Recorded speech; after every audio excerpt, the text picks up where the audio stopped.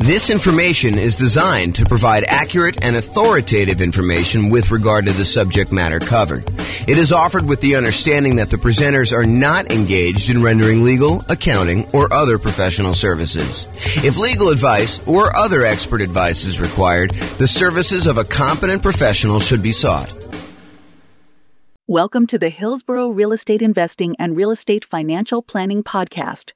Learn all about investing in real estate in Hillsborough, Oregon, with a combination of real estate financial planning and modeling, with numbers specific to Hillsborough, plus syndicated, more generalized recordings of live and pre-recorded real estate investing classes, not all of them specific to Hillsborough. Be sure to stay tuned after the podcast for a message from our sponsors. Well, good morning. Welcome, everyone. I am your host, James Orr, and today we have a class that I think is going to surprise a lot of folks. What if I told you, this sounds like such a sleazy, infomercial pitch, but go with me for a minute here. What if I told you I could save you, on average, 4 years off of financial independence, 4 years of working at a job that you don't like, and have you be able to be financially independent 4 years earlier? Or what if I told you it was 7 years on median? And what if I told you, because everyone's all crazy worried and paranoid right now, we've seen interest rates rise over the last, year and a half or so, whatever it's been. They went from all-time lows. How quickly we forget that they're all-time lows, not just, lows, but how quickly we went from all-time lows to not even all-time highs. I mean, just more reasonable ranges for mortgage interest rates, kind of in the middle range of what we would see normally. What if I told you that I could help you avoid having to deal with higher interest rates completely? Well, that is what today's class is all about. The class is called, Is It Better to do the Nomad real estate investing strategy, which we'll talk about here, or buy rentals for cash? If you buy rentals for cash, you don't have to deal with mortgage interest rates at all. So today, what we're going to do, if I can get the screen to go, we're going to look at me doing modeling for over 300 U.S. cities. And then I will compare someone who does the Nomad real estate investing strategy versus someone who does not do the Nomad real estate investing strategy and saves up their money and buys rental properties for all cash. They ignore whatever is going on with interest rates. And I know that you're thinking to yourself, James, that would take forever. It takes me long enough to save up for my 5% down payment to buy my next Nomad property. To save up 100%, to save up, whatever it's going to be, $500,000, depending on the market, in order to buy a rental property all cash, that is going to take forever. There's no way that's going to be faster to getting me to financial independence than doing this Nomad strategy and acquiring, 10 properties for 50% of the down payments, because, 5% times 10 is 50% if I'm doing my math right.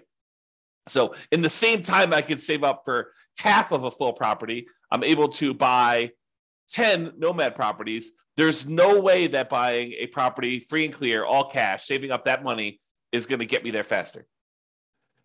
And won't you be surprised? That's what we're going to see today. It's going to be awesome. So I modeled this in over 300 U.S. cities. And here's what we're going to be comparing. In both scenarios, I've made the assumption, and before I even go into this comparison here, I will tell you that assumptions matter. And if we change one little thing, for example, I'm about to tell you that everybody is buying an owner-occupant property first. So they're all buying a property to move into, 5% down. They're going to live there, and they're going to, depending on whether it's doing the Nomad strategy or they're buying the rentals, they're either going to live there forever or they're going to live there until they buy their next property. However, what I'm going to point out to you is if we change any assumption, if we say, look, they're not going to buy an owner-occupant property first. They're going to rent, as an example, although it's hard to rent when you're doing Nomad, but they're going to rent the property. That would change some of our assumptions. If we see properties appreciate faster or slower than what we've assumed, that will change things. If we see interest rates go up or down, that will change things. So this is a very static set of assumptions, and I'll let you see all the assumptions I have. I'll give you a link to do that But in both scenarios, getting back to the actual meat of the presentation, in both scenarios, they're going to be buying an owner-occupant property first. They're going to be buying a property. So they're save up until they have 5% down. Then they're going to buy an owner-occupant property. They're going to live there. And they're going to either stay there forever, or if they're doing the Nomad strategy, they're going to use that to kind of bounce into the next property. Okay, so in both cases, though, whether they're buying rentals all cash or they're doing Nomad, they're both buying an owner-occupant property, moving in there first. With the Nomad strategy is someone basically buying a property, moving into the property, living there for at least a year, then converting the previous property to a rental, moving into the next property with 5% down or 3% down. In this case, we're doing 5%, but moving in there with some low down payment, owner occupant loan, living there for a year, then converting that one to rental and repeating the process until they have as many rentals as they desire. Okay, so with the Nomad strategy, I'm specifically saying they're saving up until they could buy 5% down owner occupant properties. They're going to live in that property for at least a year, and until they've saved up to buy the next property, because sometimes that's more than a year. It might take them more than a year to save up 5%. And we acknowledge that. We plan for that. We model that in our analysis. And then they repeat that until they have up to 10 properties total, 9 rentals, and then one that they're living in. The last one that they purchase, it also happens to be the most expensive property that they purchase because property values are going up over time, is also the last one to be paid off. So that's the last property to become free and clear, because the other properties they paid off, they're all on 30-year mortgages. They pay off after 30 years. The last one they bought is at least 10 years later. And so that one pays off after year 40. Okay. They buy the next property when they've saved enough for down payment, plus closing costs, plus 6 months of reserves for personal expenses, plus 6 months of reserves on any properties they already own to that point, and the property they're about to buy. And they can qualify for the loan based on a 45% debt to income ratio. So they have to be able to qualify. We're not just saying, you could buy a property and not qualify you. And you need to have the down payment, you need to have the closing costs, you need to have the reserves. The only thing more conservative I probably could have done is to say you need to have any negative cash flow saved up, which we're not going to go over here, but that is probably a more conservative thing for us to do. Okay. So that's what the Nomad people are doing. The buying rentals for cash people, they're going to buy an owner-occupant property. They're going to move in there. They're going to live there forever. Then they're going to save up until they buy properties for all cash with closing costs and reserves. They're not getting any loans at all except for their initial owner-occupant purchase where they move in. And they're going to buy up to 9 rentals this way. Although I will tell you, because you have free and clear properties, and the cash flow on a free and clear property is so much better than buying a property with little down or even regular 20%, 25% down, you need a lot fewer of these in order to qualify to be financially independent. Okay. If you want to see my detailed modeling of all this stuff and be able to kind of mouse over on the charts and see my assumptions and drill down to stuff, or see any updates, because if I change any of the numbers, those numbers will change. You can go to the link on the page. I'll put that in the show notes if you're listening to this on the podcast as well. That way you can click through and watch it. Okay. So one of the things we're going to measure is how long it takes them to be financially independent. The other thing we're going to measure is what their net worth is at year 40. So we're going to arbitrarily pick year 40 and say at year 40, what's their net worth? And also how many months or years it takes for them to be financially independent. And so I should probably define for you what financially independent means to me so that you understand what the math is. So they're financially independent when the income from their investments exceeds their expenses. And each city has its own expenses. If you live in a more expensive city, you make more money, so your savings rate is higher. I mean, the dollar amount you're saving, it changes based on what city you're in. Still the same percentage. But then the amount of money you make in different markets changes because the prices of properties in those markets change as well. So in order for you to be financially independent, though, you need to overcome whatever that income is. You need to replace the income you were making in that city. So more expensive markets, they may make more money, but they also have a higher threshold, a higher bar in order to be financially independent. Okay, so in order to replace that income, it needs to come from these 5 sources. So there's 5 ones that we're really not doing anything with in this particular modeling, but do come into play. So any passive income from Social Security, any passive income from any annuities that they might buy, and any passive income from any pensions. We're not doing any modeling with that. We're really primarily focused in on 2 sources of income for the modeling that we're doing, but those other 3 would normally count in order to see if somebody were financially independent. The 2 that we're primarily focusing on is the net positive cash flow from any rental properties. So you take all the income they're getting from their rental properties, and you subtract out all the expenses they have on that property, vacancy, principal and interest payments from their mortgage if they have one. Some of these guys are buying free and clear. Any property taxes. If they have PMI, which they will if they're buying 5% down, they have PMI payments until that drops off. Any property insurance payments they're making on that, any maintenance on the properties, and any property management, although they're managing the properties themselves in this particular modeling. Okay, so any net positive cash flow, all the income minus all the expenses. And in addition to that, if they have extra money left over, if they basically have money sitting in a stock market account earning, whatever the stock market account is earning, they take that amount of money and they multiply that by what we refer to as a safe withdrawal rate. The most common one, and I think the one we're using in this case, is probably 4%. So if they had $1 million in stock, they'd be able to say $40,000 a year of that is contributing toward whether or not they're being financially independent. So we use that too for any extra money they have left over. So if they get to the point where they've bought all their properties, now they have this account balance just growing over time, that would also contribute to them being financially independent. So the sum of all 5 of those things, in this particular case, these 2, net positive cash flow from rental properties and the invested assets times the safe withdrawal rate, plus if they had this going on, which they don't, Social Security, annuities, or pensions, then all of those combined would then see if they have exceeded their income that they had from their jobs. And that is how we would define them being financially independent. Okay. So my assumptions, each city's modeling uses their median, essentially, home price and estimated rents on what the median home price in that market would be. Now, we did not apply any of our optimization strategies. We didn't apply any of the 88 strategies that we have to improve cash flow on rentals. So this is not like, hey, if you really optimize everything, then this is what it would be. This is sort of like any investor could come in and achieve these results. That's sort of what I'm looking to do here. It's not like you're buying exceptional properties. It's not like you're trying to maximize the income and minimize your expenses on your rental and applying those 88 strategies to do that. This is really just generic median income coming in. As I mentioned before, the job income does vary based on the city so that they can afford a property in that marketplace. If I said everybody makes $5,000 a month and they tried to buy a property in California, good luck. They would never buy a property because they never qualify with that 45% debt to income. So I had to adjust incomes when I modeled different markets to say, look, someone in California obviously makes more than someone in, I don't know, let's say Mobile, Alabama, which has a lower price property than California does. So in cities where they have higher income, they need more passive income, more investment income, more rental income to be considered financially independent. So to those who more is given, more is expected in order for them to be financially independent. It's another way of thinking about that. We do start everybody with just enough for a down payment to buy a 5% down owner-occupant property with closing costs. So about 7% of the property prices in that market.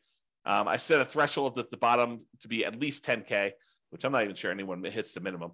But they are buying an owner-occupant property in both scenarios, whether they're doing Nomad or whether they're buying all cash. Now realize though, with Nomad, they keep moving out of it into their next owner-occupant property. When they're buying properties for cash, they live in that first property forever. And this may actually come into play because if they actually pay off their owner-occupant property, the amount that they need in expenses actually goes down. And so the amount that they need to be considered financially independent actually goes down because they no longer need to have that mortgage payment in order to be considered financially independent, which is interesting. And may come into play because with the Nomad one, that's 10 years later at least, right? Once they bought their last owner-occupant property. With the buying properties for cash, they bought that property early on, and so that property gets paid off after 30 years. Interest rates. Here's my assumptions for interest rates. When buying an owner-occupant property, we're assuming they're getting a 6.5% owner-occupant interest rate with 5% down. And in addition to that, it does have private mortgage insurance. That private mortgage insurance is the insurance you pay because you didn't put 20% down to protect the lender in case you default. That's what PMI is, private mortgage insurance.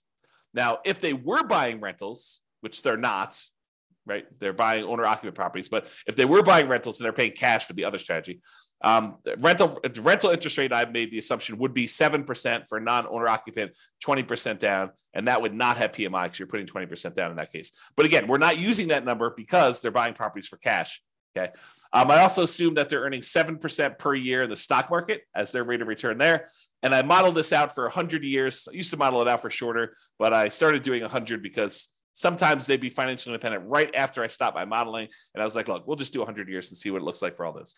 If you want to see my assumptions for any of these, go to realestatefinancialplanner.com/model, MODEL, and you'll be able to see like every different city, a whole bunch of analysis for like all the cities at once. But then you can drill down into any given city and see what my actual modeling is for that particular case, whether they're doing Nomad or buying properties for cash or whatever they're doing there. All right, so here we go. This is it. When do they achieve financial independence? So there's 305 cities that I did this modeling for, 305 different US cities. So in the baseline Nomad model, they achieved financial independence faster in 84 out of the 305 cities. So in 84 out of 305 cases, it was better for them as far as speed to financial independence goes, to get to the point where they are completely financially independent. They no longer need to work anymore. In 84 cities out of 305, if they do the baseline Nomad model, buying a property with 5% down, moving in, live there for a year, converting it to a rental. Okay. In 10 cities, it didn't make any difference which model they took. So 10 out of 305, which is what? I don't know, 3% maybe? About 3% of the time, didn't matter what you could have picked either, doesn't matter. But in 84 cities, it was better for you to do Nomad, which means that in 211 cities, about 2/3 of the time, it was better for you to buy an owner-occupant property and then save up money forever, it seems like, in order to buy a property for all cash, then use whatever extra money you have saved up to then save up for the next one that you're going to buy all cash, and repeat this until you're financially independent. It was faster for you to be financially independent if you did that 2/3 of the time in 2/3 of the cities by doing the all cash model. That's crazy, right? I think this surprises a lot of people. They're like, wait a minute, how is that even possible? It's going to take you forever to save up this amount of money in order to buy the properties for all cash. And I'm telling you, it surprises me. But the challenge is this, right? Like, I think a lot of folks, they assume maximize leverage, get into the deal as quickly as you can, get onto the property so that you kind of let your properties appreciate with you. And I'm telling you that is true in about 1/3 of the cases, a little bit less than a third, but about 2/3 of the time with our current economic conditions, my current assumptions, you would have been better off buying rentals all cash 2/3 of the time versus doing Nomad. And, I'm sure we'll do a comparison where we compare, buying all cash to putting 20% down or putting 25% down, or, doing some other strategies in addition to that, like paying off properties early. Like, all of these are coming. And a lot of them are already done if you want to go look on the website to kind of look at them. But you will see classes on this coming up. And we'll see like just how big of a difference doing things like paying off properties, paying off the owner-occupant property, paying off my rental properties, paying off my rental properties with cash flow, paying off my rental properties or only when I have enough to pay them off in full. Like, there's all these differences that are going to come into play, and we're going to see how that plays out. And as the market conditions change, as interest rates go up and down, and maybe the stock market rates of return vary a little bit, or the prices of properties in different markets change, we can adjust all those and rerun them. So 6 months from now, we may have different analysis using slightly different numbers. If rates go up to 10% or they go back down to 3%, we'll rerun them and you can see.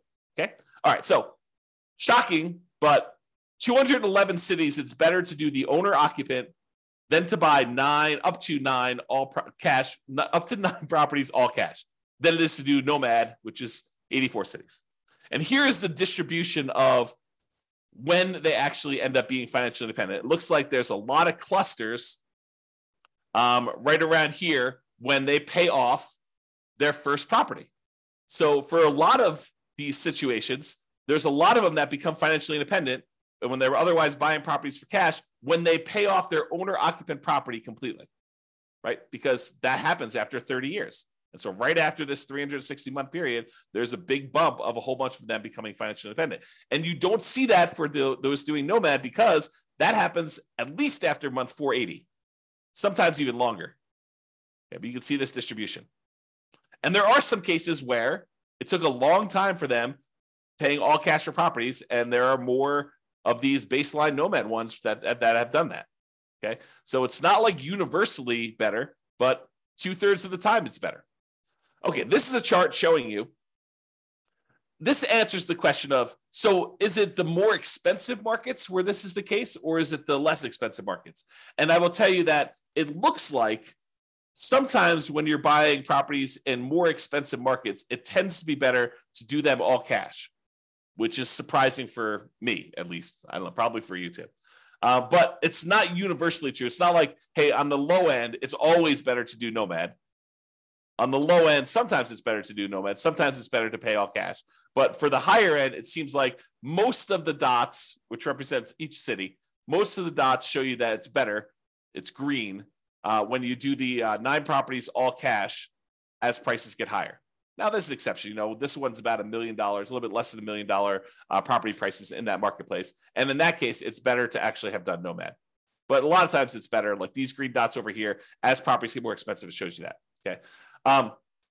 The other thing I'll point out is sometimes it's a lot better. Like over here, it's a lot of months better to have done all cash than it is to have done Nomad because you can see the distance from this 0 shows you how much faster it is.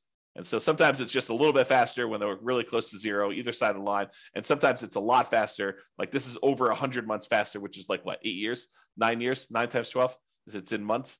So this is about, 8 or 9 years or so faster. And then these are more than that to go ahead and see. Okay. All right. So now we talked about speed to financial independence. You're like, okay, maybe in some cases it might be faster to do all cash, but what about net worth? If you're buying all these rental properties with 5% down, you're highly leveraged. Surely net worth has got to be better when you're doing the Nomad strategy because you're buying properties, you're leveraged, your net worth is growing. And so what is net worth at year 40? It's kind of our arbitrary cutoff. We could do charts for all the net worth throughout the whole time, but we're basically picking year 40 to compare. And I will tell you, in 245 of the cities, out of 305, 245 out of 305, which I think is about 80%. I'll ballpark in that. I could be wrong on that, but I think it's about 80%. 80% of the time, your net worth is higher if you did the Nomad strategy.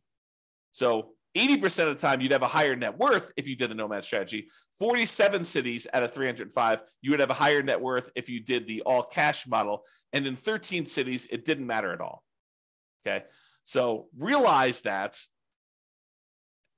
we're kind of splitting our goals here.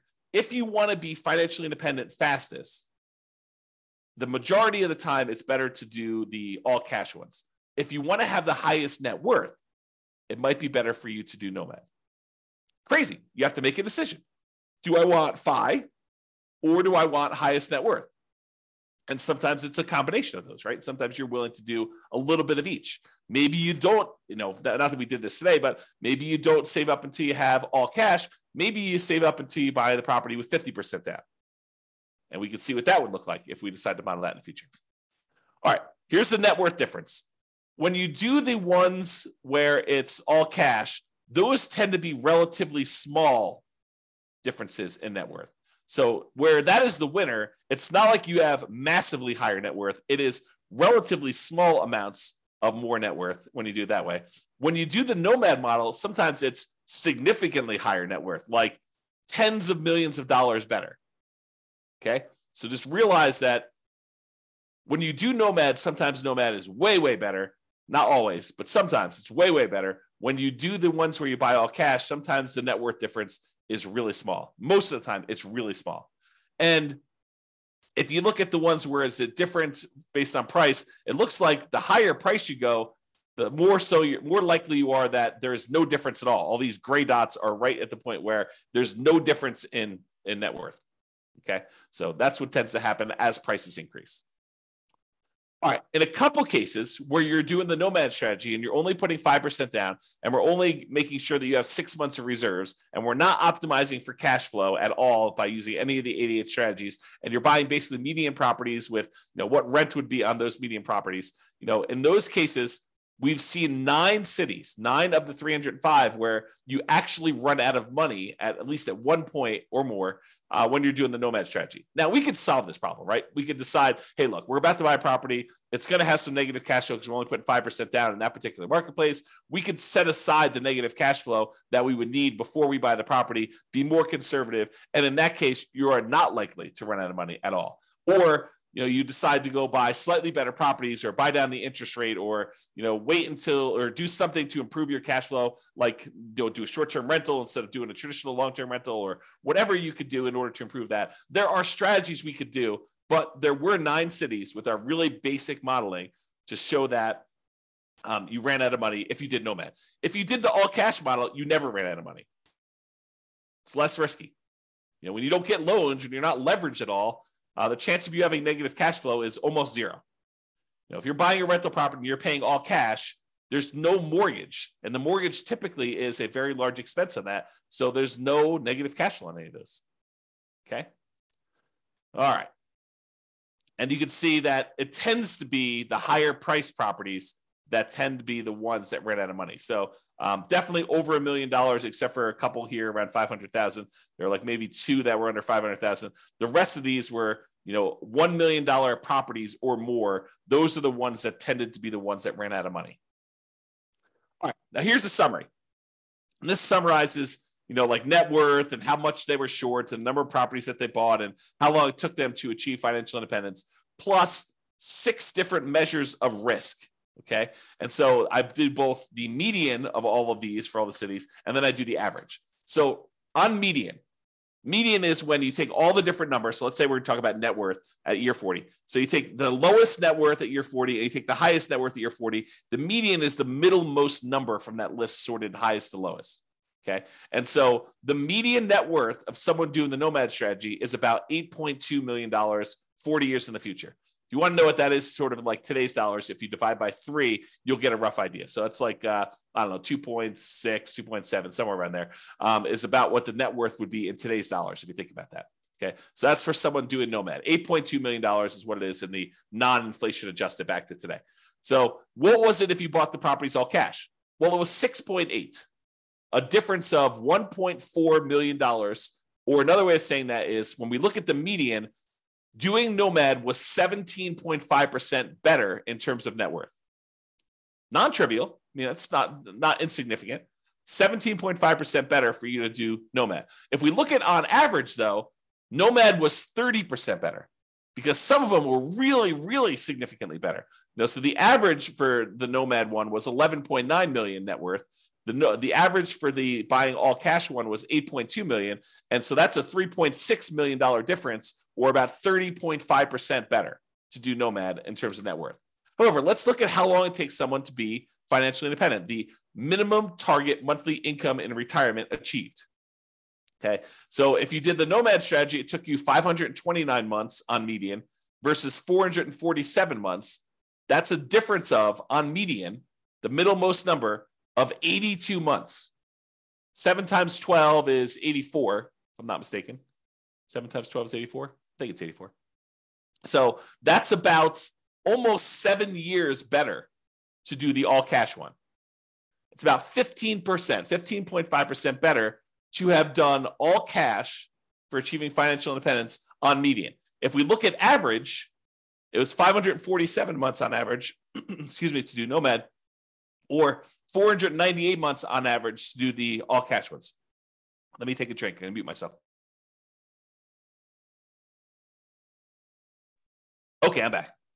All right, so for the baseline Nomad one is 547 months versus 498 on average, or about 49 months difference. About 4 years on average faster for you to do all cash rentals than it was for you to do Nomad, or about 9% better. Remember at the beginning, I said, what if I could save you 4 years off of your, the time you were working a job you didn't love to become financially independent? Well, that's what I'm showing you. On average, it's 4 years faster for you to do all cash than to do Nomad. So if you were planning on doing the Nomad strategy right now with our current economic conditions in all the different cities in the U.S., 305 cities that we modeled, it's 4 years faster for you to save up and do all cash. Mind blown. Okay, now let's look at risk. When we look at the median for risk, in all the ways that we measure risk. Risk is usually about like how much can rents go down before you have negative cash flow, or how much can prices go down before you have, negative equity, or like what's your debt to income rate, your average debt to income for the whole scenario, or what's your average debt to net worth. If you kind of want to measure like how much debt load you're carrying compared to your net worth, or your liquidity to your debt to account balance, like all of those are different measures of risk. And a lot of them include a measure of risk as measured through debt load, like how much debt you have. And then, of course, the number of months of reserves. But in 5 of the 6 different measures of risk, you would have been better off paying all cash. Well, if you think about it, it makes sense, right? You're not getting loans on these properties, so it's less risky to do those types of strategies. If you don't have any debt at all, your debt to income is going to be better, right? If you don't have any debt at all, well, you do have debt because you're buying the owner-occupant property at first. But if you only have one property that has debt and 9 of the other ones don't, then you're going to be less risky. If you only have one property with debt, 9 of the other ones don't, your debt to net worth is going to be better, or your debt to your account balance is going to be better. And so in all those cases, both an average and median, it is better, less risky for you to buy the properties all cash. So with less risk, you also are financially independent faster. However, when you take on this more risk, you end up with, on average and on median, a higher net worth. Not universally. There's somewhere it's different, but most of the time. Okay? All right. So now, just a reminder, we've been talking about like this median property and the rent on that median property. We could go and apply all these 88 strategies that we have to improve cash flow, to improve these numbers for those with the rentals, okay? We're basically using median price properties and what rent might be on those in each of the market. You, as an individual, should be able to choose and do better than what I've talked about. And I do model some of those improvements and the impact and some of the other things we're doing where, I'm saying you're getting better rent or buying at a discount, or, you're buying a slightly different price property or whatever. Now, if you are an expert in your local market and you want to help me improve the kind of numbers I'm modeling in your local market, please do reach out via email and I can update the numbers in our database, rerun all the scenarios, and get updated versions of both the individual cities analysis and also the aggregate analysis we've done on all 305 cities. So, just reach out to me and kind of tell me, hey, look, James, your numbers you're using for whatever market you're in that you're an expert at are slightly off. They're slightly higher. Be nice, by the way, but they're slightly higher than what they should be, or they're slightly lower than what they should be. I'm not looking for like the best case of, well, I did this deal 3 years ago and it was amazing, and so we should use that for the modeling. No, what I want to use is numbers that any real estate investor could go in and achieve. I don't want to set this bar and say, the top 5% of investors in that market who are just like destroying it, they're crushing it, they're doing like most amazing that they possibly can. I don't want to use those numbers because it's unrealistic for others to achieve that. So I want to use like, the numbers that any real estate investor that goes into that market could use and realistically achieve. But if you want to come help me and do those numbers, great, let's do those. Let's improve the numbers. We'll do the analysis again for all the different models we've done for your city. And then it'll also update automatically and all the aggregate stuff. So if you are, reach out and do that. Now, when you're doing the Nomad strategy, where you're buying a property, 5% down, you're moving into the property, you're living there for at least a year, you must be buying properties in that local market. But when we're buying properties all cash, or we're buying properties even with 20% down or 25% down or 15% down, non-owner occupant investment properties, and we're not moving into them, we technically don't need to be buying in those same marketplaces, right? If you live in a really expensive market where the economics of buying rentals are really hard to make work, like you're buying properties where the rent is really low compared to what the price is, and you can't make them cash flow, you don't have to buy in that same market where you live. You could say, why don't I go to another market that has better cash flow economics and buy those properties elsewhere? So if you're doing Nomad, you have to, by definition, do it in your local market, unless you're willing to move markets, and then you're not doing it in that market anyway. But if you're doing it in your local market because you're doing Nomad, you have to be buying properties because you're moving in and living there. If you're doing any other strategy where you're buying investment properties, non-owner occupant properties, all cash, 20% down, 25% down, 15% down, 50% down, 75% down, doesn't really matter. You could buy in better markets and improve your cash flow. So it should be better than what we're even showing. Okay. So I just wanted to point that out as an obvious point, but hopefully it's obvious to you.